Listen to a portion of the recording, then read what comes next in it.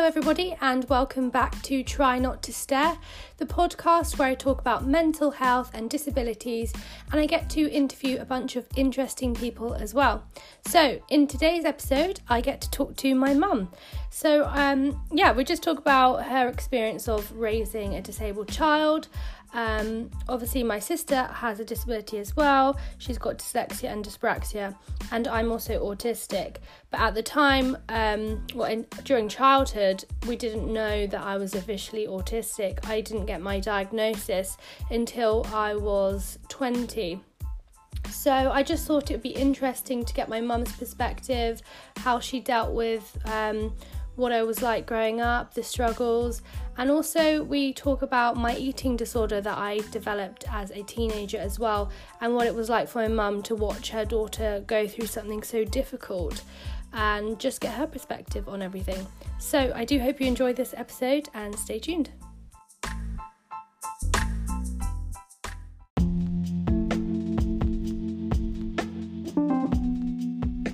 As always, I like to add a little disclaimer just to let everyone know that we will be talking about things like weight and eating disorders and things that might possibly trigger some people. So just bear that in mind, and I do hope you enjoy the episode anyway. Okay, so here today on the Try Not to Stare podcast, we have my lovely mother, and today we're going to be talking about what it was like for her to raise essentially a disabled child, even though I didn't have my diagnosis until I was an adult. And we're also going to be talking about how my mum dealt with my eating disorder, and any advice that she has for other parents out there that might be going through something similar. So, Mummy, if you want to go ahead and just introduce yourself to my listeners. And just good evening, darling. Yes, I'm Caroline. I'm Charlotte's mum. I'm 58 now. Still gainfully employed. So that's me. I've got another daughter who is older than Charlotte, so she's 27 now. Yeah. And I'm married to John. Charlotte's Fabulous. Lovely little introduction to yourself. So if we just get straight into it and talk about the juicy stuff. So let's talk about me as a child, because obviously my memory is going to be different to yours. I don't really remember too much.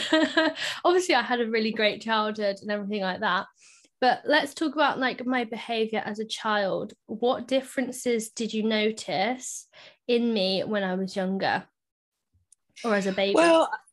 Well, first of all, your arrival was a big shock, because you obviously arrived very early, which came as a huge surprise and a bit of a shock.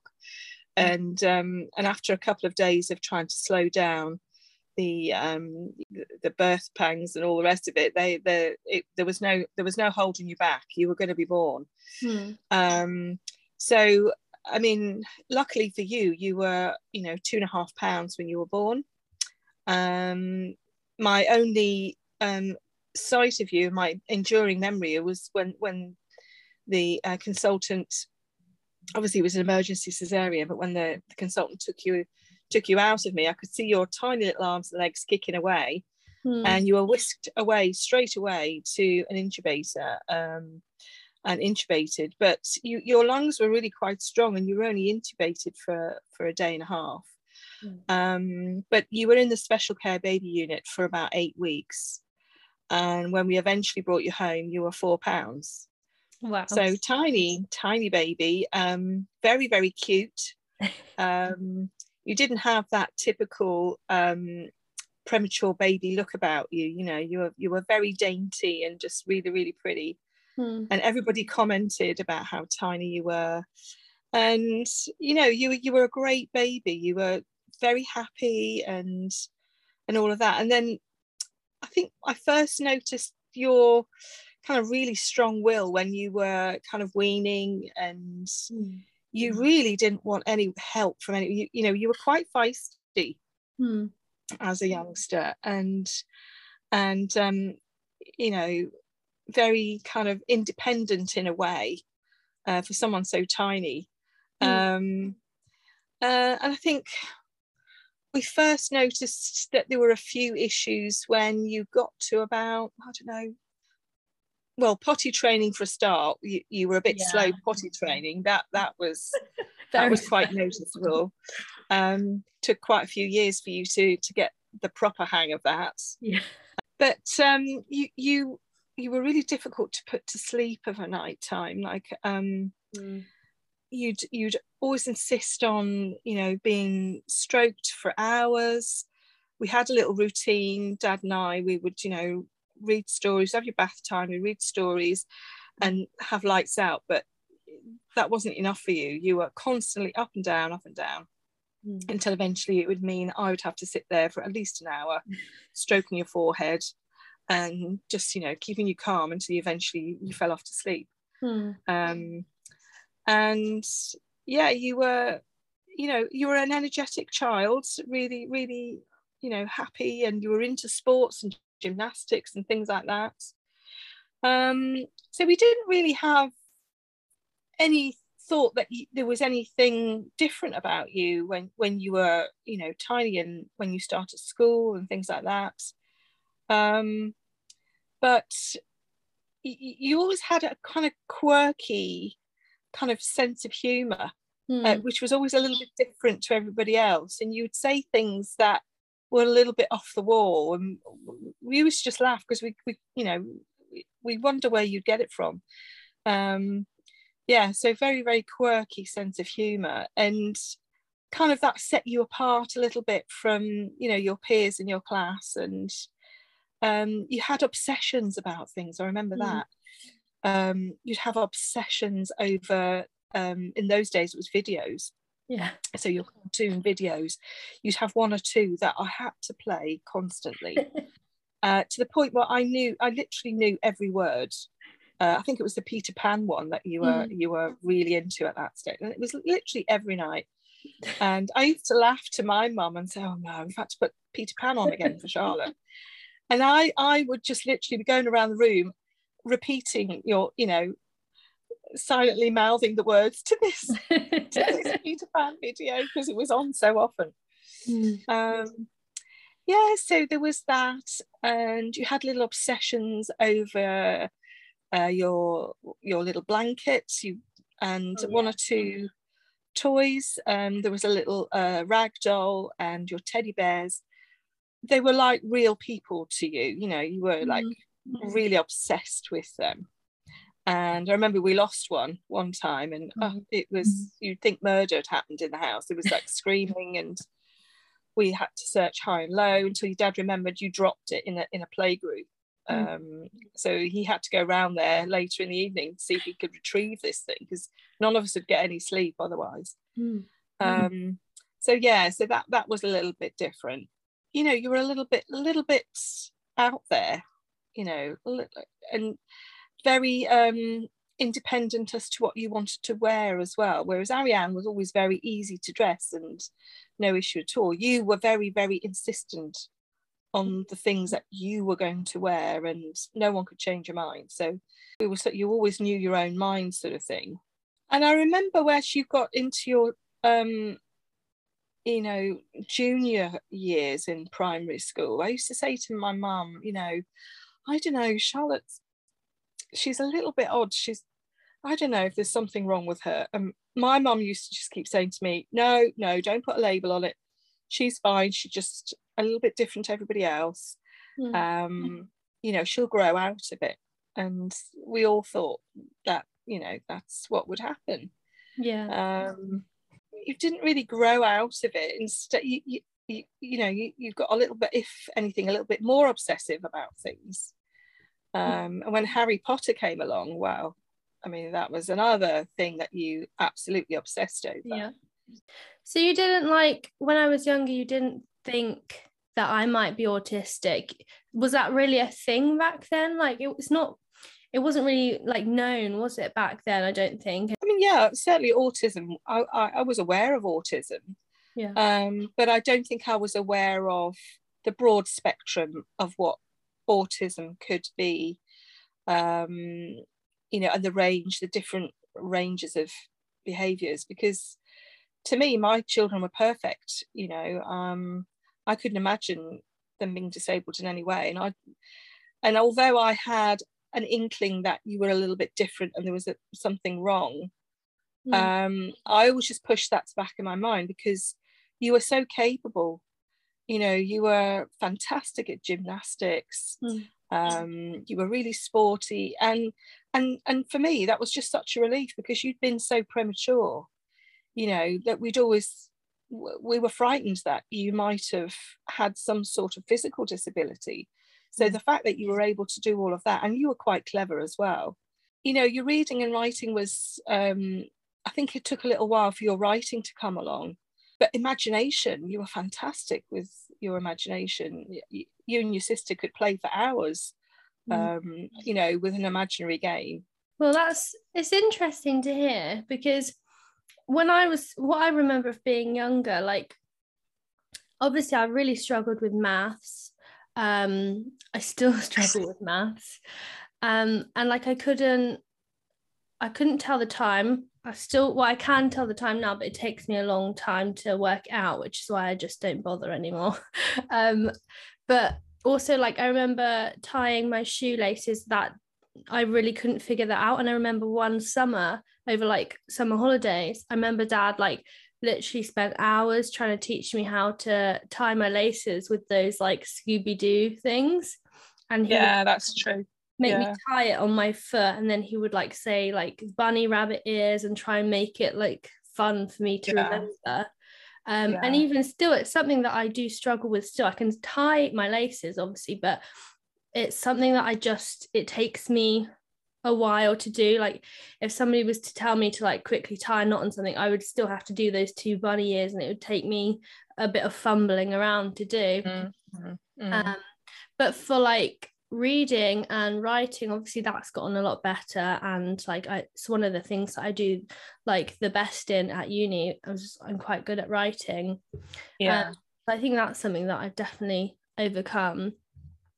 No, you're right. I do remember playing all of those times tables, CDs and tapes to you and Ariane constantly, trying to help you with your maths. And you were absolutely terrible with your maths. And I did have several meetings with your teachers over that sort of thing.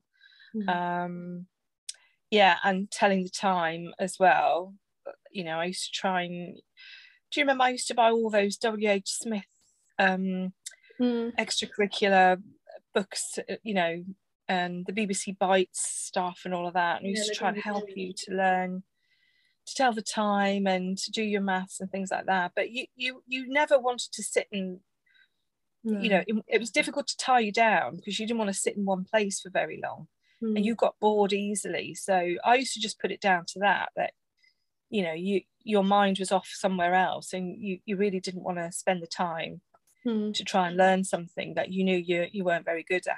So now it's difficult as well, because, you know, as a full-time working mum, I didn't have all the time in the world, you know, to kind of train you or things like that. So no, I do remember that you had difficulty with that. Yeah. Did the teachers say that maybe I was autistic, or I had something, maybe a disability, like they did with Ariane? I mean, it was quite the opposite. I mean, even with Ariane, the last thing the school wanted to have to deal with was a child with special education needs. I had to fight tooth and nail to get Ariane help with her dyslexia. And then when it came to you and your problems with maths, the teachers just didn't really want to know, you know, because don't forget, you were like one of, was it 30 in a class? And you know, I appreciate budgets were tight in schools, and so they had limited spaces for special education needs. I mean, you did get that eventually. We did get you that when you got to secondary school, but certainly in primary school, I did raise it with your teachers. In fact, you know, teachers would say you were behind, but they weren't forthcoming with any help other than just, you know, practice this, practice that. It was the parents' job really, which, you know, I was a full-time working mum. I didn't have that amount of time. Yeah, definitely. And like, yeah, as I've said, and I've told my listeners before, I was diagnosed at 20, and it was something that me and my husband decided just to do because I just wanted to know what was wrong with me after all this time of like just wondering and being like, what, there is something off. I want to know like what it is, and just feeling a bit like lost in the world, and like I do this but I don't even know why. Were you surprised when I was diagnosed as autistic, or did you think it was something else? Actually, no, I wasn't surprised. I'd always been of the opinion that I didn't want to put a label on anything. I didn't want to disadvantage you in the world by labeling you as autistic or disabled, because I was frightened that that might impede your, you know, opportunities in life and prevent you from flourishing, and that was the last thing I wanted. So it was in the back of my mind that there might have been something wrong, but I always hoped, and my mum always used to say, oh, she'll grow out of it, you know. So we always thought it was a phase you were going through, or you were just a little bit odd and we were just going to accept it, you know. So to be honest with you, no, I wasn't really surprised when you were given that diagnosis. Yeah. So then you mentioned earlier that you had to like stroke me for hours before bedtime, and I was a little bit difficult sometimes. And now I understand them to be meltdowns. Obviously, they would have just looked like tantrums, really. How did you overcome them, the like meltdowns with me, and how did you like help me, I guess, through them? It's difficult as a parent, isn't it? Because sometimes you don't know if your child's displaying just deliberate naughty behaviour or if it is an actual meltdown, because I wouldn't have known what an autistic meltdown as such was, you know, when you were younger. But whenever you were distressed, you know, the only thing that I could think to do would to just hold you, you know, and calm you down by stroking your forehead, sit you on my lap, you know, give you a cuddle and just kind of wait for it to subside. I think that's interesting that you said that, because even still, like now, when I have a meltdown, Ben strokes me and until it's gone, or I'll have Leo or something. But I think it's interesting because that might have been something that's stayed with me, like my mum comforting me, and like now when I have a meltdown, my husband comforting me in that way.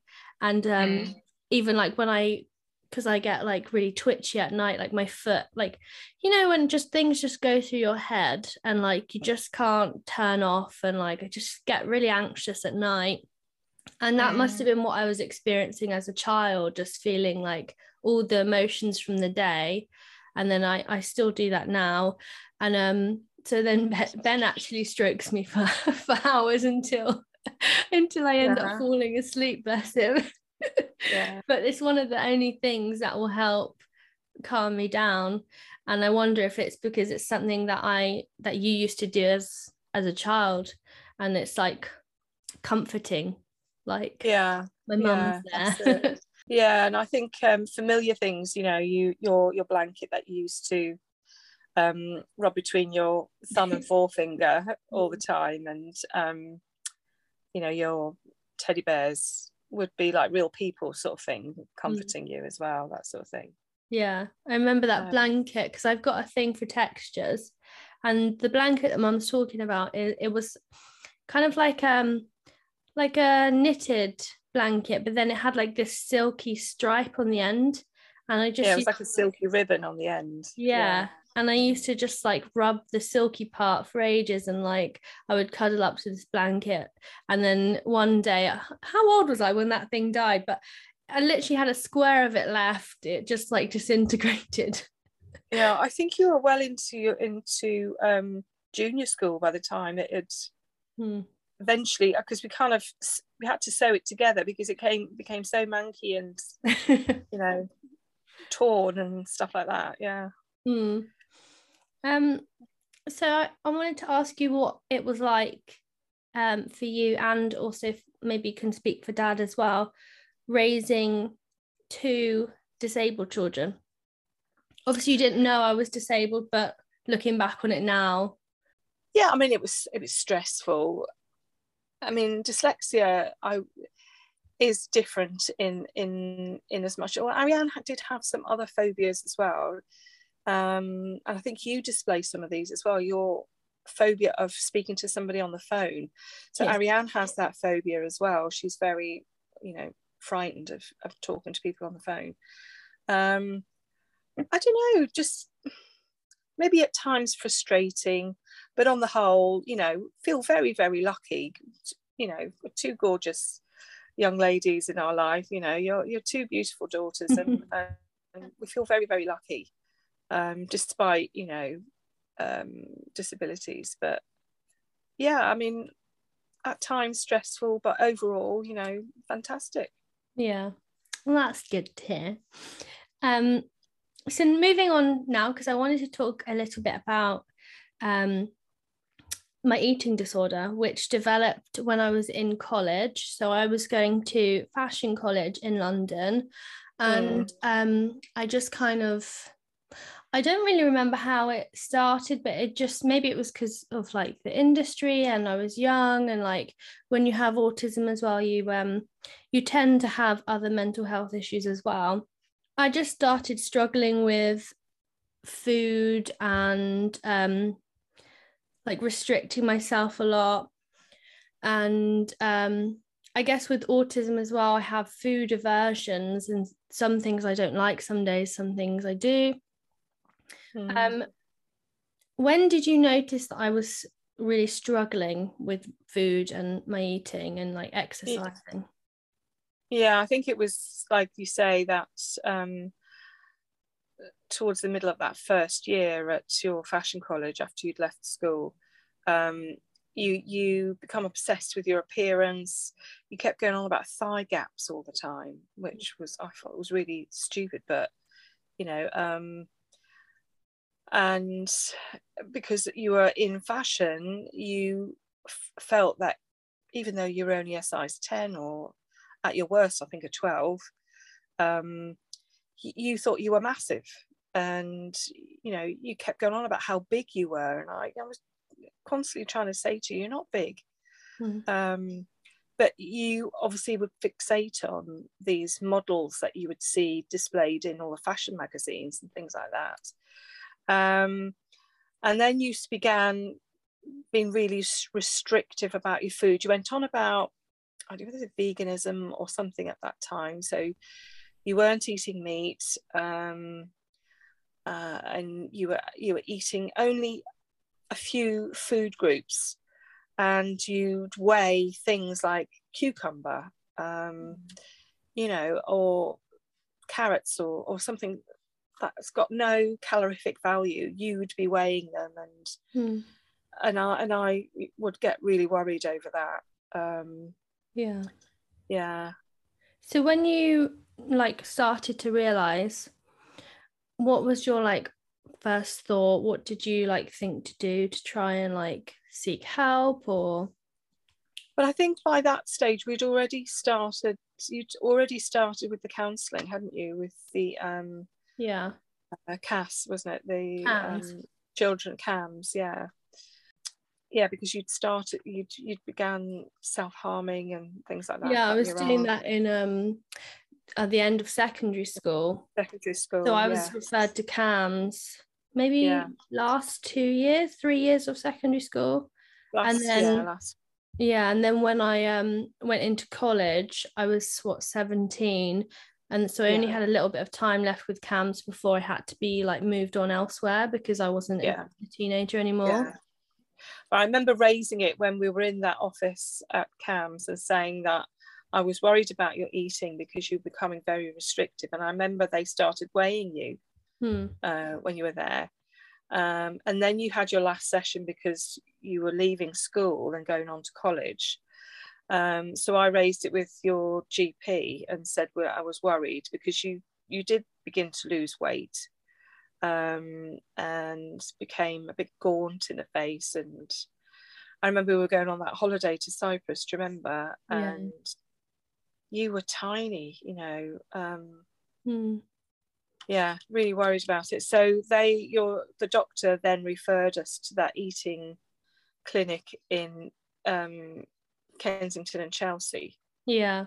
I remember, like, didn't we see a GP at some point as well? I think, was it before I went to Kensington and Chelsea Hospital, we saw like just like a random GP because you were like worried about my weight and if there anything else could be done or something. And I remember like sitting there and he was like, well, why are you doing this? You're too young. You can't be feeling like this. And basically just saying I'm too young to have mental health issues, or I'm too young to like have an eating disorder, and well, why don't you just eat and stuff like that. And I remember it just sticking in my mind, like he was just like, just have a cheeseburger, like, and I just thought, well, it's not that easy because I'm like gripped by this eating disorder where I feel like I literally can't eat anything, and if I do I have to exercise loads, or like I was just so like I need to like get under a certain weight, or like, and even when I got under that weight it was just more and more. But yeah, so we started going to Chelsea and Westminster Hospital, and in that time, I think it was after we went to Cyprus, is I kind of, the doctors were like, oh, they kind of gave me an ultimatum, was like, you need to try and eat more foods, and by next week we want to see that you've gained some weight, so like try eating some like Ben and Jerry's or something. So I remember doing that, and then after Cyprus something just kind of snapped in me, and all of a sudden I'd gone complete opposite way, and I'd developed binge eating disorder and bulimia. Then when I was in Chelsea and Westminster, it was more about trying to break the bulimia and binge eating instead of treat the anorexia. I wondered whether it was, we were staying in that hotel and they had the it was all inclusive, wasn't it? It was a buffet, and you and your sister would go back and forth to the dessert table sort of thing, trying all the different desserts, and because you'd always had an obsession with chocolate. That was the other thing. You'd always loved chocolate throughout your life, and it was almost like there was that switch there. Okay, well, instead of starving myself, I'm just going to eat all these desserts, sort of thing. Everything. It was weird because I remember the first night in Cyprus, and I'd gone from eating absolutely nothing and then flying to Cyprus, and then that first night I just filled up on everything. It was like my body was like, give me all the food. And then I remember just being sick because I just couldn't, my stomach was so small, I just couldn't handle it, and I just felt so ill after that. But yeah, I just thought it was like, it's a bit weird how it just switched all of a sudden from anorexia to binge eating disorder. And we ended up having to pay for a private therapist to try and help me after I'd been discharged from the hospital. Which was difficult. I remember you would like have to check my bag when I'd come home because I'd be like sneaking food in, and check your bin in your room, and there was always like chocolate wrappers and popcorn and things like that you'd be snaffling into your room without me seeing. And it's difficult because when somebody's got an eating disorder, you don't want to make a big thing of it. You know, you want to try and normalize food and not have any drama around it. So it was hard, but I think the therapy did help. Speaking to that therapist at the Kensington Chelsea Hospital, and particularly because it was somebody that you connected with, you quite liked that lady. You were able to speak more freely with her, and I think that did help. I think one thing that I found really not helpful throughout my whole like teenagehood into adulthood, dealing with all these problems, was I always felt abandoned by these therapists, and like I would finally find a therapist that I really liked, and I'd tell them my whole life story, everything that's gone on with me, and then all of a sudden they would leave, and I would have to start again with somebody else, and it was just like, I can't just keep doing this. Like, you might get somebody that's not so nice, and I just felt like it was just a never-ending cycle of a therapist having to tell my whole life story and never really getting anywhere. So I think things only really changed when I met Ben, and I suppose like my whole perspective on everything changed, and I was just in love and like But how did you deal with that time whilst I was battling all these different eating disorders? What was going through your head, and what like kind of concerns did you have? Just really worried, worried for your health, and wondering when it was going to end, and would you end up being hospitalized? That was something that used to worry me. And I would, whenever we used to go there, do you remember you would see those poor, usually ladies, that were hospitalized, and how the eating disorder had ravaged their bodies and things, and and I was just really, really worried, because I thought, I really don't want to see you go through that. So that was really stressful. And what was it like seeing your child go through something that you didn't really have much control over? Again, it's stressful, because as a mother, all you want to do is make things better. And solve the problem. I always wanted to solve your problems and give you a solution. And I remember for quite a long time I'd do a lot of research into depression and read self-help books. I even thought at one point I'd go and do a degree in counselling. I was always searching for answers and trying to find a fix, because it's hard not being able to do something to help your child. So that's very, very difficult as a mother. I suppose maybe it feels somewhat like helpless, because your child is going through something that they don't even understand themselves, and maybe you don't know how to help them, and nothing is working, and it just especially for me, because like my whole childhood was absolute bliss, but then as soon as year 7 came, it went downhill quite fast, and my life just changed really, like going from this like quite popular girl in primary school, no cares in the world, and then year 7 and I'm being bullied terribly, and I have all these like body image issues and things, and like self-harm and all that kind of stuff. It seems like it was just like a turmoil, I guess. And it was really hard, and it's really hard as a parent seeing your daughter go through all of that. And particularly if you're, I was working shifts as well. I think I often look back and wonder how I actually got through that period of our lives.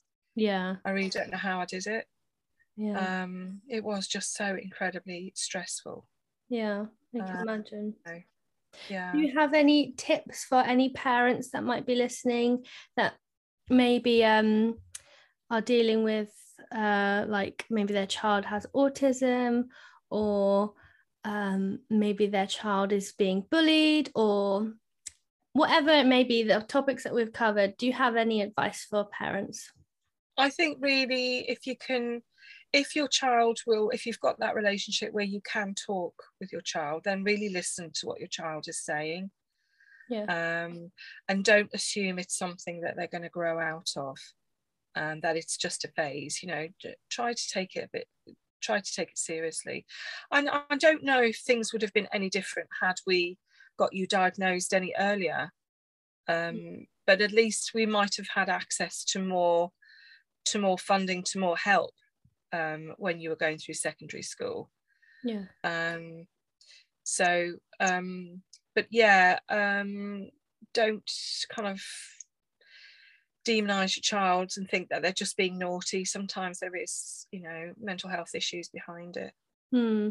Yeah, I would agree with that, actually. I would say if you think maybe your child is autistic, just to take the time to really understand what emotions they're going through, because even as an adult, I find it hard to express my emotions in a socially acceptable way, and like just to understand what's going on in my body.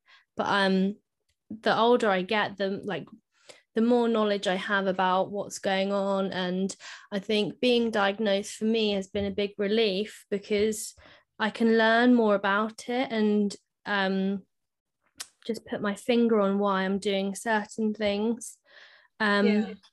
And in terms of depression and my self-harm and eating disorders, it's something that you, like they say, you can lead a horse to water, but you can't make it drink. Like, you have to find the strength within yourself to figure out what's going on and just overcome it yourself, because nobody else can do it for you. No matter how many therapists you see that give you coping mechanisms, you have to be the one to figure it out, and it might take you longer than others. And honestly, it's something that's I never really feel like it's fully gone, but I just deal with it, and I have those coping mechanisms that therapists and family and friends have given me and that I've learned along the way. But yeah, it just takes time, I think. Yeah, I think so. So I think that's all we've got time for in today's episode. Thank you so much for joining me, Mama. Really, it's a pleasure, my darling.